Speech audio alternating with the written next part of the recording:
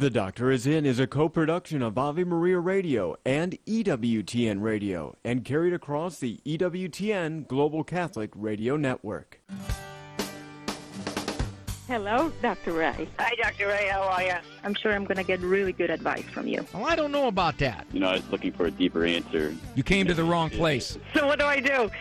Well, I don't know. I'm not going to tell you what to do. This is wonderful advice. This is what I needed to hear. You're right on track with this. You're right on track. Everybody make a mistake. Does that comfort you? No. Am I close? No. You are the best thing that has ever happened to people. Did I make you feel a lot better or what? No, you made me feel worse. Now, from the studios of Living Bread Radio Network in Canton, Ohio, the hometown of Mother Angelica, here's Dr. Ray. Boy, is that an overstatement. You are the best thing that's ever happened to people. Well, I guess you could narrow it down. Which people? Maybe one or two people. But if you're going to use people in terms of 8 billion of us, yeah, that's an overstatement. Even I, in all my humility, could not accept that one. I have to disavow that one. Thanks for joining me here. This is The Doctor Is In. Got a little rocking chair on our front porch, that sometimes my wife and I will sit on and have some coffee. And I noticed something. This is starting to shake me up. I don't know if I'm getting older, but I was sitting in a rocking chair, and I couldn't get it going. Remember when you were a kid, and you got on the swing, and somebody said, you got to give me a push so I can start pumping? You got to give me a push. I told my wife, said, honey, you got to give me a push here. Get me rocking. It's a good thing I don't have to do that here on the program. This is E-Person Monday, where I get a chance to dive into the stack. It used to be a stack. It's not a stack anymore. Now it's a scroll. You know one thing bad about having smartphones, among the many, many, many things about smartphones? When you used to get mad when somebody could call you, you could slam down the receiver. Remember that? You just slam it down. But on a smartphone, what do you do? Do you just punch disconnect? They can't really tell you're punching it hard. Anyway, we will get to that. There is a movie called Nefarious. Highly recommend it. It's now streamed. If you have Amazon Prime or one of those streaming services, it's there. It probably costs you $5 to get the movie. Highly recommend it. It is a portrayal of demonic possession. But it isn't Hollywood, what's the word I'm looking for? Whatever Hollywood does to sensationalize, that's the word. No, it's not Hollywood sensationalized. Nothing like The Exorcist. It's a portrayal of evil. But it isn't evil in the sense that you are frightened. It's eye-opening. And I have heard some exorcists say that it was the most realistic portrayal that they'd seen. And in the discussion that the possessed prisoner was having, and the devil was speaking through him a fair amount of the time, to a psychiatrist. The psychiatrist said something to the effect of, we've progressed. We've progressed. Talking about how society's gotten better, and the devil was snickering, and said, we've attempted to eliminate hate speech. And the prisoner said, as the devil was speaking through him, the demon was speaking through him, yeah, that's a good one. We didn't even come up with that one. And it was a fascinating way to put it. Think about this. If you want to invalidate, if you want to neutralize, beyond neutralize, if you want to essentially sabotage and torpedo moral talk, and you can succeed in getting it labeled hate speech, because who wants to hate, right? Nobody wants to hate. Even the secularists who don't believe that there's a God says you shouldn't hate, which I find fascinating anyway, because how can they say that? If there's no God and you want to hate, you hate, right? What's the big deal? So it's socially not cool, but hey, there's nothing right or wrong about it because there's no God. But I found it fascinating that the demon was impressed with what our culture had developed in the way of labeling anything that was traditionally moral, or anything that did not morally accept whatever the culture says you have to accept, as hate speech. Think about this now. It's a frightening thing because there are other countries that are further down the line than we are. But it's coming here, that you can actually be persecuted for saying something that somebody finds as threatening hate speech. They label it. If you say, I think marriage should be this, and somebody says, how dare you?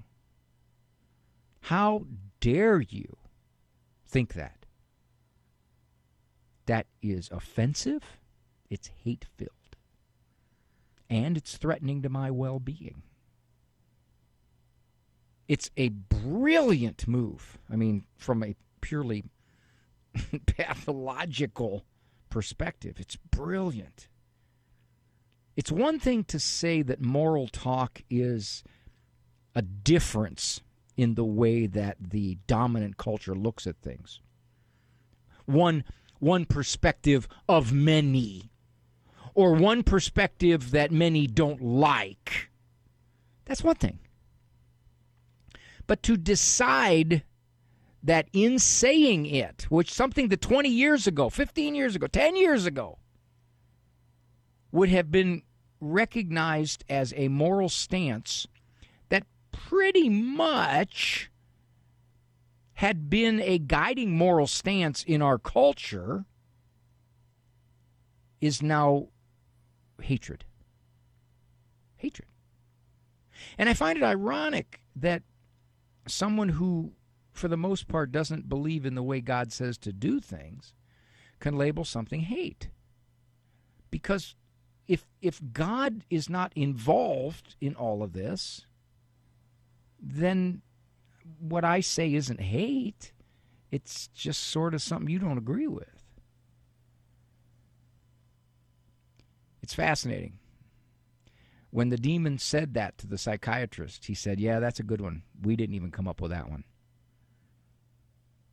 I thought to myself, that's brilliant. It's brilliant.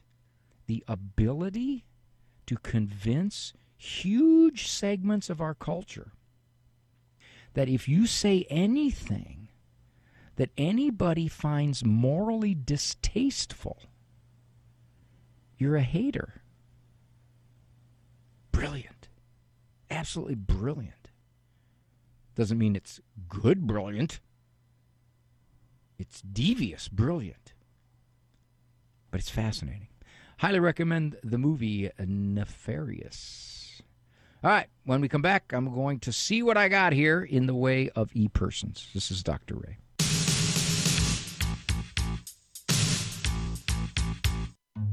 He was a doctor of the church, a Carmelite, and one of the most famous mystics of all time. Matthew Bunson and the Doctors of the Church. St. John of the Cross wanted to help all Christians to become saints. One of his most important teachings was to encourage us all to learn how to love. Where there is no love, he said, put love, and you will find love. He died in 1591. For more about the Doctors of the Church, visit doctorsofthechurch.com. Do you have a lonely brain? I'm Chuck Gatica, and this is Journey Strong. Loneliness, only enhanced during the pandemic, can actually help alter certain brain patterns, which can lead to various mental health issues like anxiety and depression. Your physical health can be challenged. Even with social media, loneliness is described as an epidemic. Loneliness can be complex, and there's a stigma associated with it. But mindfulness training, what you and I may call quiet and holy time, has been shown to combat loneliness. Pray more, breathe deeply, increase your list of friends, even force being more social. Don't be afraid to gather or appropriately touch others. A hug or a fist bump can signal that you are present with somebody. Let's not forget our priests and religious sisters and brothers. When was the last time you hugged your priest? If you sense somebody you know is lonely, ask them how you can help. Check out the Journey Strong tab for more on the lonely brain at the homepage of AveMariaRadio.net. Underwritten in part by the following nonprofit. Do you have an insurance plan that pays for everything, even things you don't believe in? There are options. You can join Solidarity Health Share, a faith-based health-sharing community. Plus, Solidarity Health Share can save you money with prices starting as low as $384 a month for families. Call to see how much you can save. 844-398-9399. That's 844-398-9399.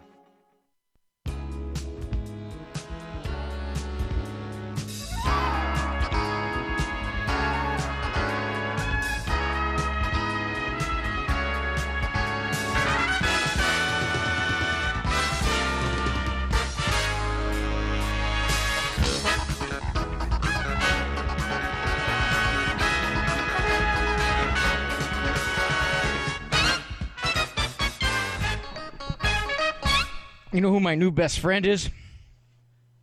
Pharmacist. Yeah, I've been seeing that guy a lot these days. This is Dr. Ray. Thank you for joining me on The Doctor Is In. This is the Monday variant of The Doctor Is In. Dr. Ray, my relationship with my mom is very awkward. I guess you may say I suffer from the mom wound. Now, okay, let me stop there. I have trouble with the exaggerated kind of talk that psychology has pushed into our lexicon. Toxic.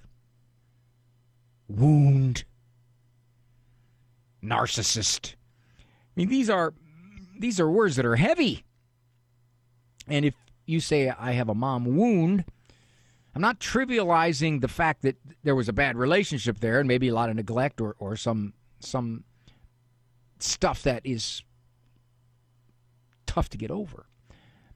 But anyway, we'll find out about this wound. I've been struggling for years trying to talk to her about issues when I was younger. She will not have it. That's not a surprise. Generally, when you approach somebody to say, this is what you did in the past, they're either going to be shocked that you saw it that way, because they didn't, or they don't want to go there. Very few people will say, well, tell me about it. Tell me about it, and let me see what I can do to make it better. Okay?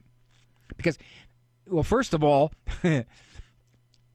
you've already said that they've been a problem when you were growing up. So why would you expect that they would now accept when you tell them how you saw things? Okay, see what it is. In your book, she's talking about the marriage book, you helped me to uncover my 16-year-old self and brought me much closer. I've been seeking practically all of my life. My dad died when I was 16. He was having mini strokes, and one day during surgery, he had a major stroke. It was a roller coaster week. He died eventually a week later. My mom, on the other hand, even before he died, was searching for another man while in the hospital. My mom sought another man, neglected me in the process, me being the youngest of multiples. Some of the siblings were newly married, starting their own families, and my sister and I decided to move in with my brother and sister-in-law while I was still in high school. My mom blames me for it and says how much they did for me. Actually, I then moved in with my sister and brother-in-law, seeing as how I wanted to be with my classmates. Okay, so basically what Mom is saying is that you're leaving me. You abandoned me. And she didn't look at it as if to say, well, I can sort of understand why you'd be unsettled about all this because, in fact, I immediately started looking for another guy shortly there after your father's passing. I forgive my mom, but the scars remain. Let me comment on that.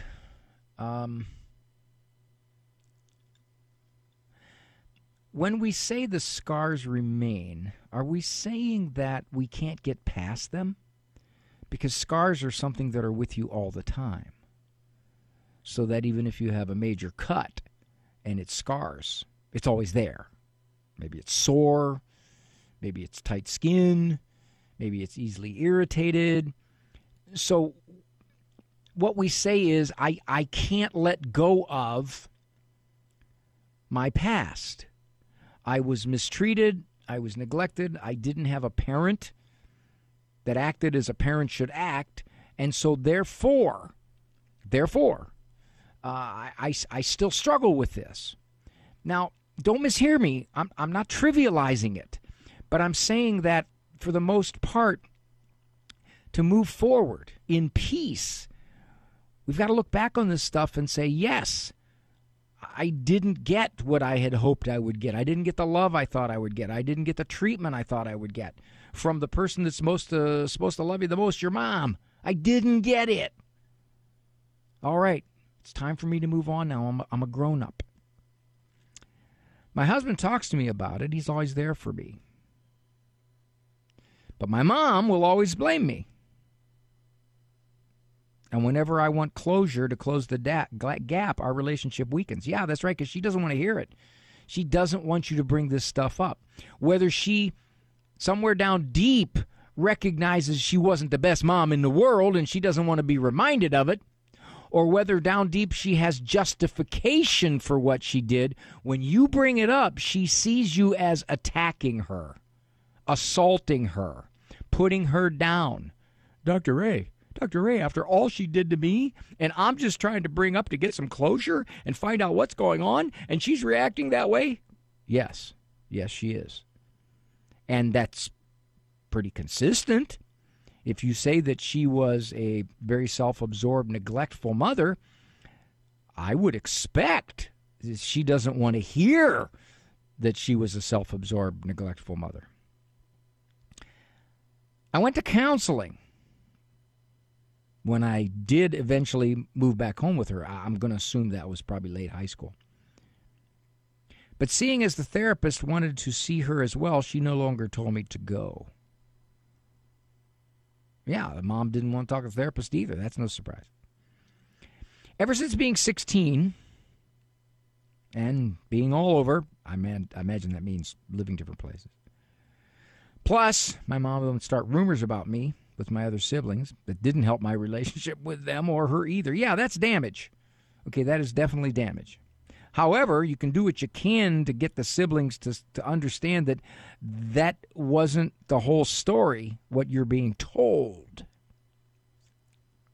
I find it like climbing Mount Everest in order to talk to her about such a thing. Well, that doesn't surprise me at all.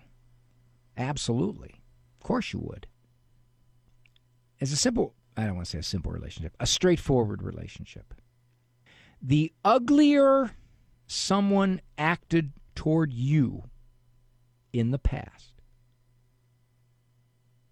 the less likely they will be open to hearing about that, no matter how gently you would approach it. Think about this. If their personality is such that I can do these things over a long period of time that were neglectful or hurtful or whatever they are, why would I want to revisit them and talk about them now?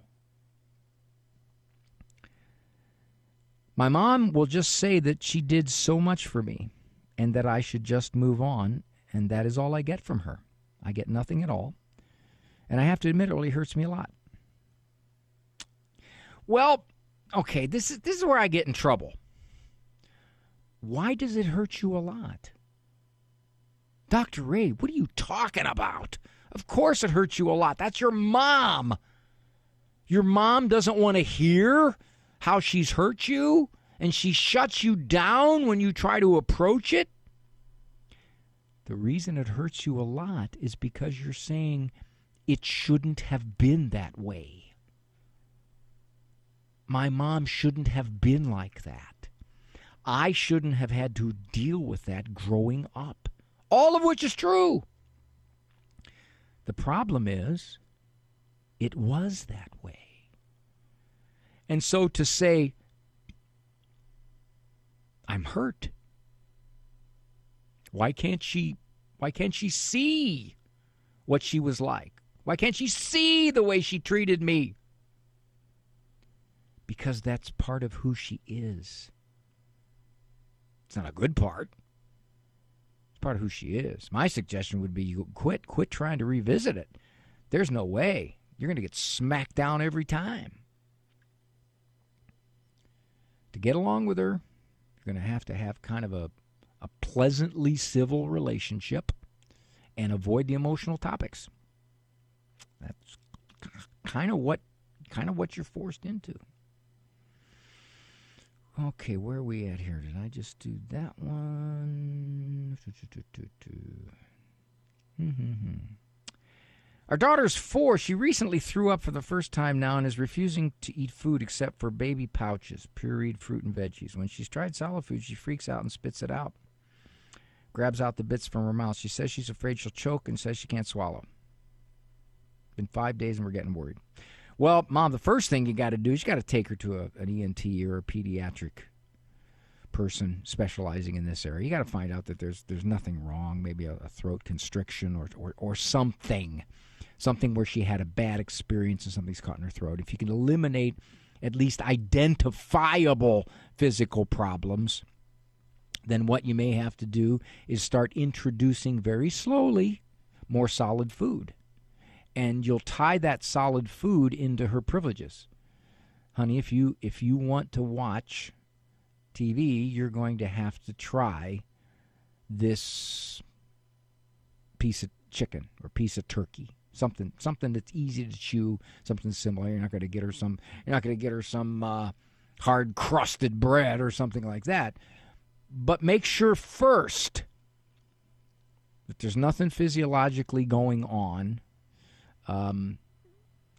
Not unusual that little kids will do this kind of thing. Little kids get themselves on a roll.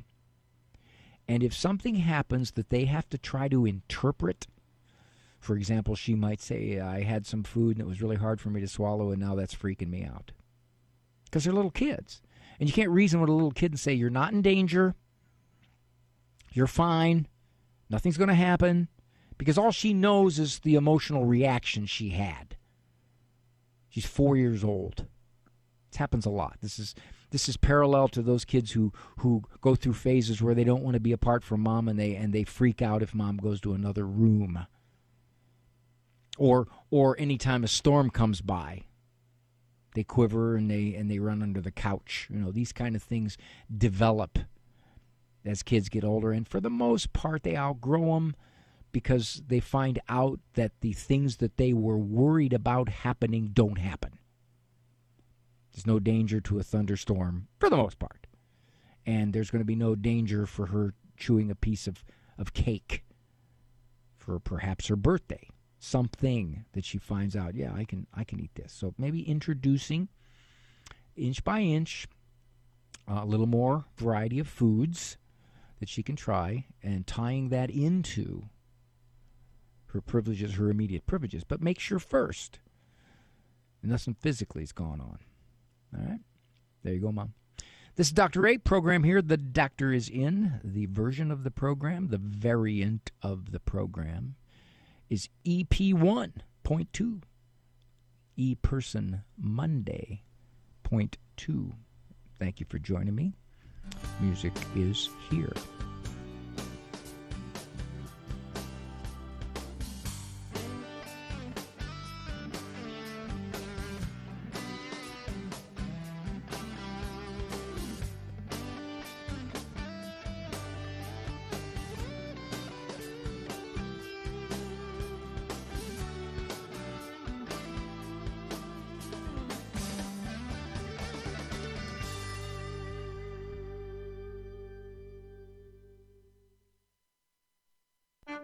Father Benedict Rochelle. I'm going to tell you about the most abused woman I ever met in my life. You know her name as Roe, as in Roe versus Wade. I talked to Roe. This woman is a great penitent. This woman is a humble person who was deeply hurt. She was kneeling in the Basilica of the Immaculate Conception, the National Shrine in Washington, when I met her. And I thought, what reverence. I didn't know who this woman was, but she was praying with reverence, with great fervor. And I asked a priest friend of mine, who is that? And he says, oh, that's Roe. God is not mocked. This woman was abused by those who propagate the killing of children. The people you know and trust are on EWTN. Is the ecclesial ministry of the Catholic Church personal as well as sacramental and collegial in character? The Catechism says yes. Jesus Christ, the founder of the Catholic Church, calls his ministers personally when he says, "Follow me." The College of Bishops are related to the pontiff in Rome as Peter was related to the rest of the apostles. When Christ instituted the 12 apostles, he constituted them in a college or permanent assembly at the head of which he placed Peter, the rock of his church. Our Lord gave Peter the keys to his church, designating him the shepherd of the whole flock. The power Christ gave Peter to loose and to bind was also given to the college of the apostles, united to its head. This pastoral office of Peter and the other apostles belongs to the Church's very foundation and is continued by the bishops under the primacy of the Pope. This is Peggy Stanton, and this has been the Order of Malta's Minute with the Catechism.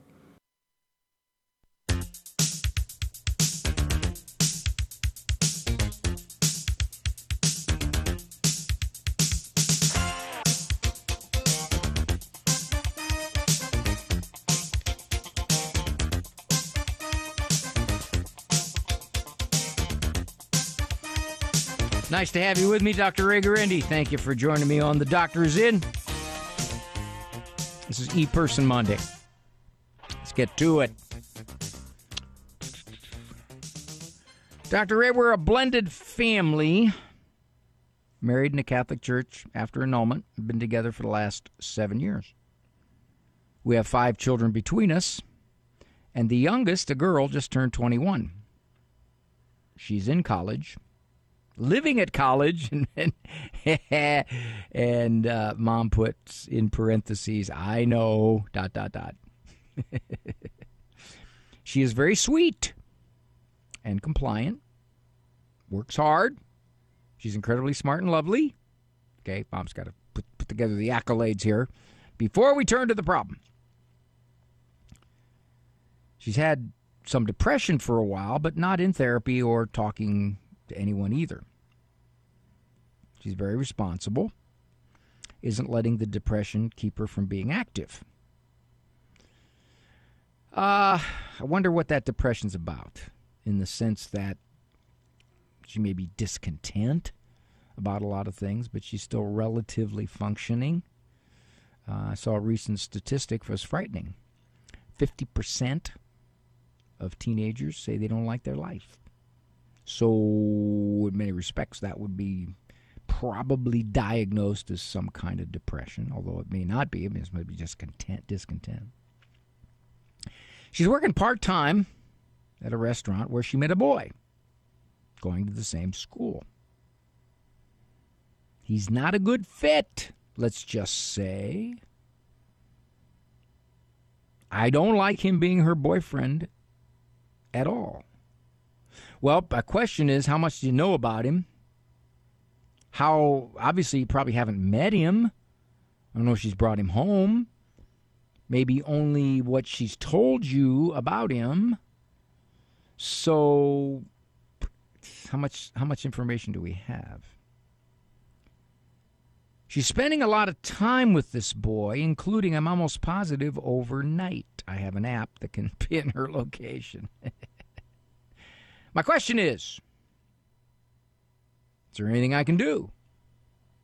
Well, when they're away at college, you are dramatically limited in any kind of supervision, any kind of leverage, short of how much you're paying for. She is my stepdaughter. Her mother is out of the picture. Should I tell my husband? Mom, why would you not? Why would you keep this from him? Do you expect that he would react in ways that you'd find inappropriate? What would be the reason you wouldn't tell him? I'm praying for her all the time. But what can I do? Well, if she's going to stay at that college, there's not much you can do other than the appropriate time you can ask her more about this boy and what she finds appealing in him. What is it that attracts her to him? If you start to dispute him as being bad for her, she can easily say, you don't know him. I know him. But you said a couple of other things here, Mom. You said that she kind of wrestled with depression. So I would wonder how much this guy makes her feel good. Makes her feel loved, accepted, liked. Bright spot in her, what she sees as an otherwise kind of drab life. You kind of implied early on in the e-person that she was a, what's the word you used here? Sweet, compliant.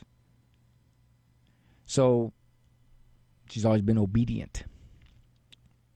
So this guy may be part of her rebellion. So several questions. One, how do you know he's not a good fit for her? What do you actually know other than probably what she's told you? Or maybe you've scoped his Facebook page. Two, if you can talk with her and just explore, don't dispute, explore what it is that she finds so appealing.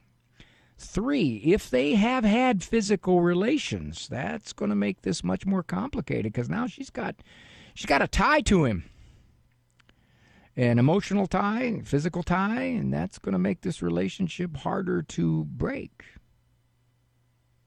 Four, you can say, well, we suspect you're having relations with him, and we don't want to be a part of that. We don't want to cooperate in that, so we're not going to pay for your college. You could say that. I mean, you have every right to say that. You can say, I'm not going to pay for you living an immoral lifestyle. I don't know how she'll react to that. But that's certainly within your options. But the other thing is,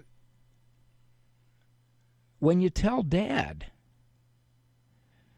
does he have more leverage than you, or would he say something like, well, she's 21 years old, she can do what she wants, we can't do anything about it? I mean, how would he react? Are you thinking that he would justify what she's doing? Are you thinking that he would overreact? What is it that is keeping you from telling him about this? Will he trivialize it? Will he say, well, you can't know? Okay, just so you have an app and she's at some guy's apartment doesn't mean she's doing anything. And if you confront her, she'll probably deny it. So I think all those things you can do, Mom, to kind of get a little bit more to the bottom of this.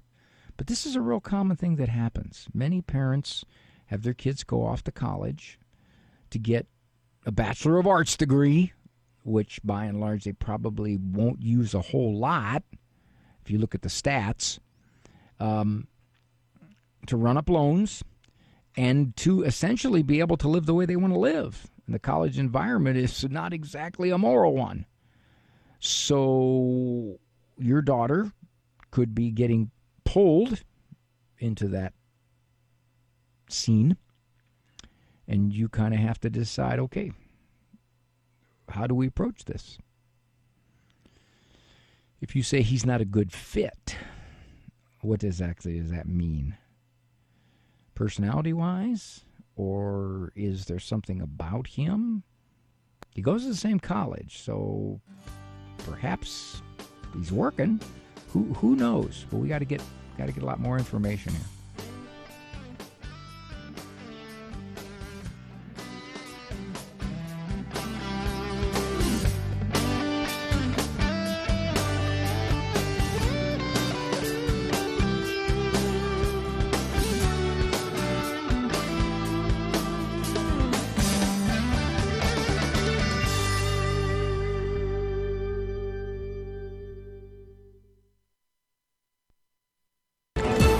Connection with Teresa Tomeo. I encourage you to look at a report that came out several years ago by Americans United for Life. It's called Unsafe. And this idea, it's something else that has been pushed out there by the media and by Planned Parenthood and other pro-abortion organizations, that there are all these safety measures that were put into place when Roe versus Wade became legal. But as Father Frank Pavone and so many others say, abortion never, ever, ever changed, really. It went from the back alley to Main Street with little or no restrictions or protections.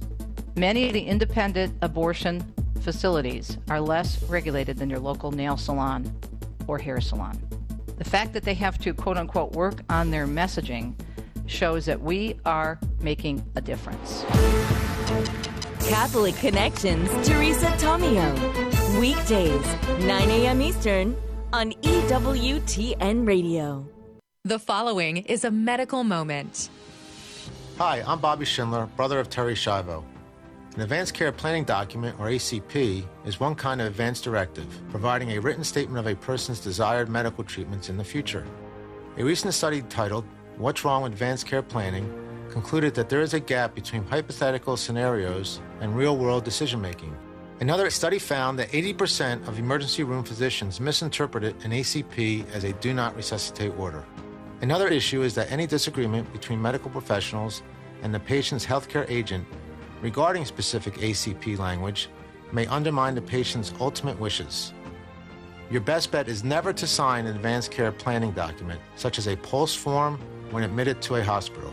And make sure your healthcare durable power of attorney has a provision which invalidates any previously signed ACP. This medical moment brought to you by MyLifeAngels.com.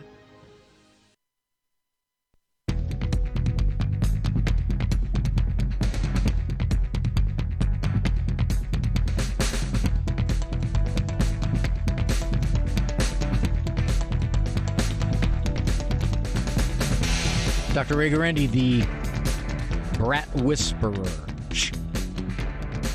Good to have you with me. Imagine when we had all the kids at home, never realized my favorite room in the house would be the bathroom. Good to have you with me. All right, this is ePerson Monday. I need to know, Dr. Ray, how to handle in-laws. We are parents of the husband. Okay. Who, when we are together with the grandchildren, completely take over with them. Grandkids are all girls, 4, 3, and 18 months. The other grandparents take their hands when walking, insist on putting them to bed, engage in playtime. For example, if one says, let's go color, my 4-year-old says, they get up from where they're sitting and just leave us sitting there. They are constantly telling them about their next trip or any trip, make sure they sit next to them, help them with their mealtime. It goes on and on. To the point that children don't engage with us, even answer us. Oh boy, it hurts my husband and I so much. After most visits, I cry all the way home. And I feel pure anger at this. I never thought being a grandparent would be so difficult. apparently, they want to make sure that they are number one in these little girls' eyes. And they want no competition. Nobody at all. My first question is, does your son see this? Now, it may be that his wife has a definite bent toward her parents and their attachment to the grandkids. So, in fact, she loves this. Will he do anything? Will he say anything to her? Can he say anything to her to allow you to share some time? That's one thing. Second thing, I would see if you can find time to go and visit with the girls without them there. I mean, clearly when you're all there, they're taking over. Because their attitude is, we're number one, you stay out of the way. That's sad that they're doing that. But again, you know, I've been a shrink for a long time, and I'm just not shocked at what people do. Doesn't shock me. Now, you said something interesting. You said I cry all the way home. And I was going to say, before I read that last part, that at some point you're going to get very angry. You're going to erupt. And, of course, they'll probably look at you like, what are you talking about? Are you insecure or what? We're just trying to be nice grandparents. That's probably what will happen if and when you do erupt. So, I would suggest, one, you talk to your son. If you already have and nothing has changed, then in all likelihood, this is some kind of agreement that he's accepted with his wife. They recognize when all four grandparents are there, you're low dog. You're bottom of the birdcage. You're last week's news. That's one. Two, I definitely would try to find time to be there without them there. No question. And I would take the girls somewhere. Take them to a park or take them to get a little donut somewhere. Definitely. No question about that. I would do that. Third, I know why you're getting so upset. Besides the fact that this is really kind of self-absorbed on the other grandparents' part. Your view is, I'm never going to have a relationship with my granddaughters because they've totally taken over and they've squeezed us out of their lives. So what we thought would be our role as grandparents, warmly interacting with our grandchildren, has been crushed. Well, one thing is you don't know that. You don't know that as the girls get older, they will see this and some of their loyalties might shift. They will. Right now they're 4 and 3, so they can easily be manipulated. The other grandparents will dangle all kinds of goodies and things in front of them and all manner of we're your favorite grandparent type messages, and the 4 and the 3-year-old will just buy into it. Why wouldn't they? They're 4 and 3. However, that does not mean when they're 8 and 9 that this dynamic won't shift. So that's the first thing. So do not tell yourself, I'll never have a relationship with my grandchildren as long as they're part of the kids' lives. That's not true. Right now they're trying to squeeze you out for their own ends. But that doesn't mean it's the way it's going to be. So, don't cry all the way home. Don't do that. Don't tell yourself, I had grandchildren and now I don't. I don't have grandchildren. I don't have anything.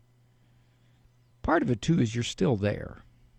And even though they attempt to monopolize the girls as much as they can, you probably can still get in a few moments of connection. So all these things are to be considered. This is Dr. Ray. The doctor will be with you in just a moment. I feel better! Dr. Ray has more great advice coming up. Don't go anywhere.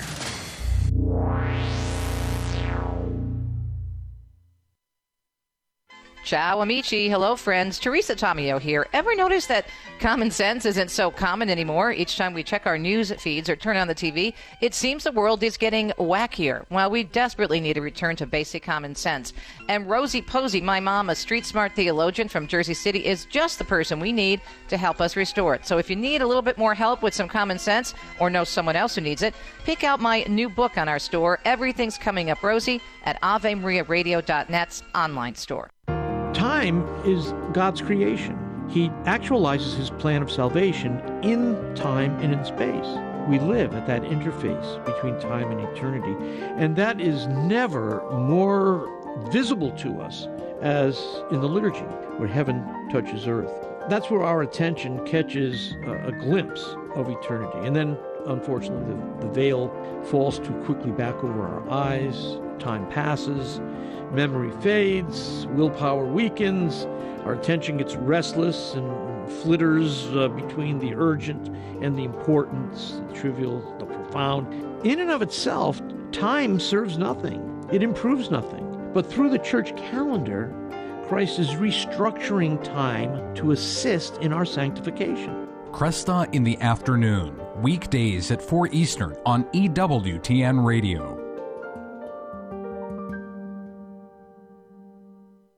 Would you get on a plane that doesn't have a pilot? Investing in passive index mutual funds may present the same issue. The Ave Maria mutual funds are actively managed by seasoned investment professionals to help you meet your investment goals in a morally responsible way. Ave Maria funds are managed to conform to pro-life and pro-family values.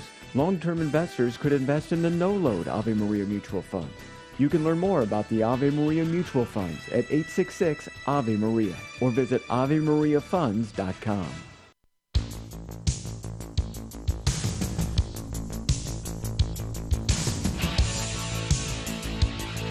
Last segment of ePerson Monday. I'm Dr. Ray.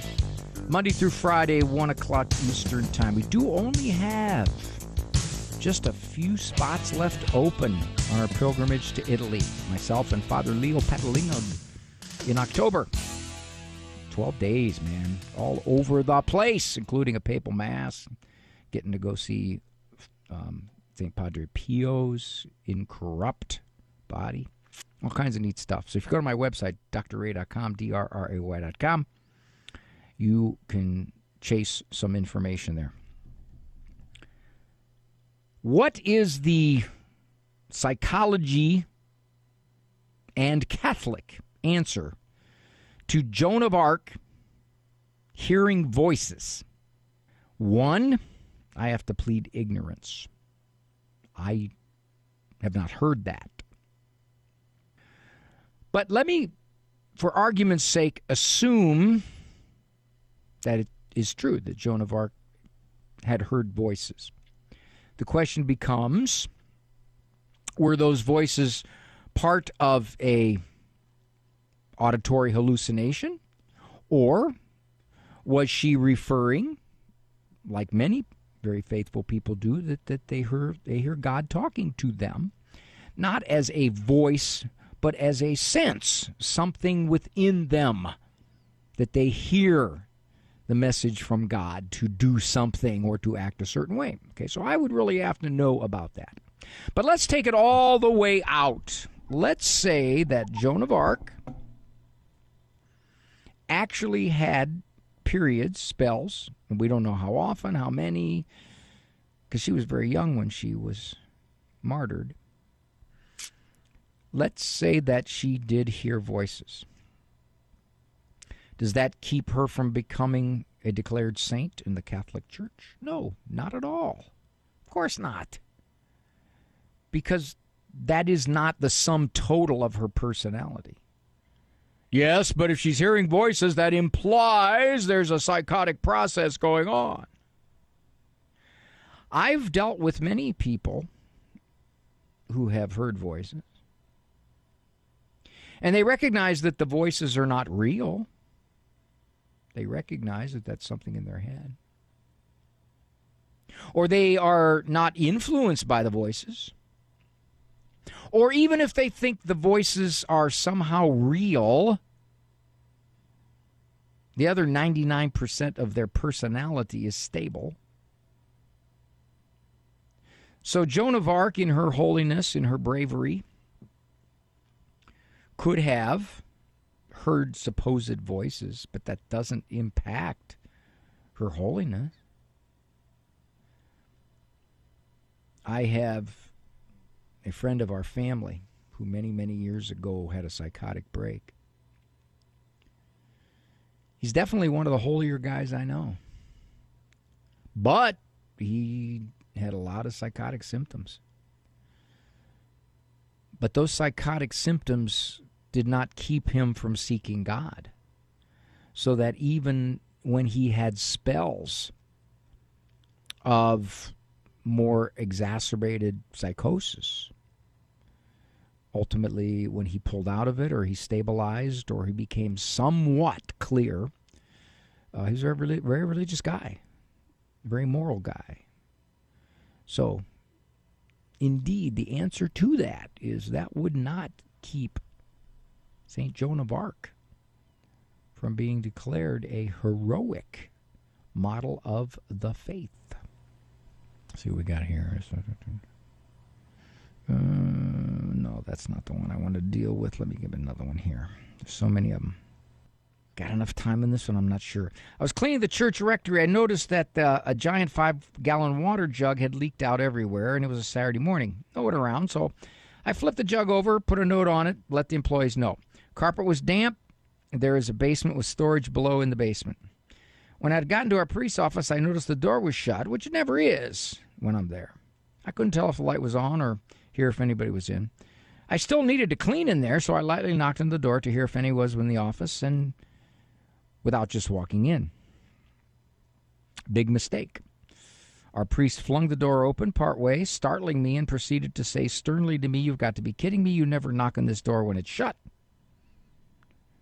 I never knew that the 3 or 4 years I've worked there. Unbeknownst to me, he was in meeting with someone.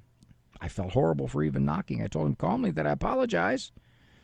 And then he paused at me as if he wanted to know why I disturbed him. So I told him about the water jug. Then he said, "I don't care," and repeated sternly again, "Never to knock at the door." Disturb him again. I was taken back to even have been talked to in front of a fellow parishioner like that. I walked away quickly, grabbing my cleaning supplies, put them away, and cried in the basement. He will not even look at me when he walks past. Each time it upsets me. We barely talked as it was, but to be that comfortable to talk that way over a light door knock was a bit much. I was already thinking of resigning my position, but this instance solidified my decision. I placed my 2 weeks. I work with families as my main job. He most definitely could have spoken to me in a different manner, but it's not the first time it's happened.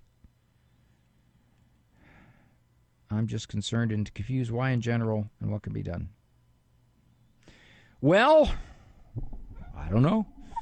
I don't know if, in fact, there were parts of your personality he didn't like, and this was just a final piece. I don't know. I don't know anything about what that meeting was about. No idea. I think you're taking it very personally. In other words, he shouldn't have talked to me that way. Well, he did talk to you that way. So you don't take it personally. You view it as he was inappropriate. I didn't do anything. I lightly knocked on the door. I didn't do anything. He thought I did. Okay. So he got upset. Now, for whatever the reason, I'm out of there. All right.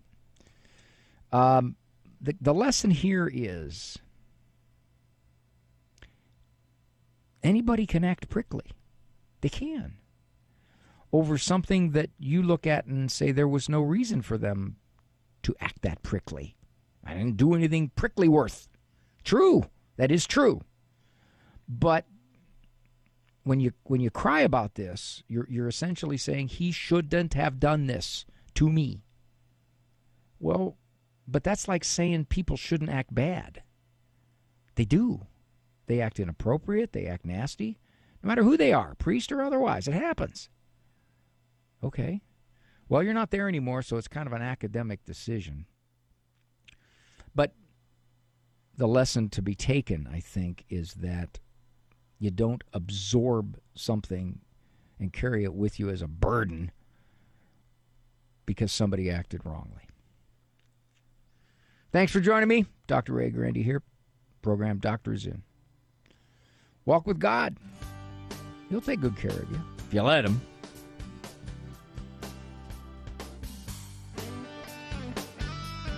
For information on Dr. Ray's presentations, books, and CDs, visit drray.com and follow him on Facebook. The Doctor Is In is a co-production of Ave Maria Radio and EWTN Radio and carried across the EWTN Global Catholic Radio Network.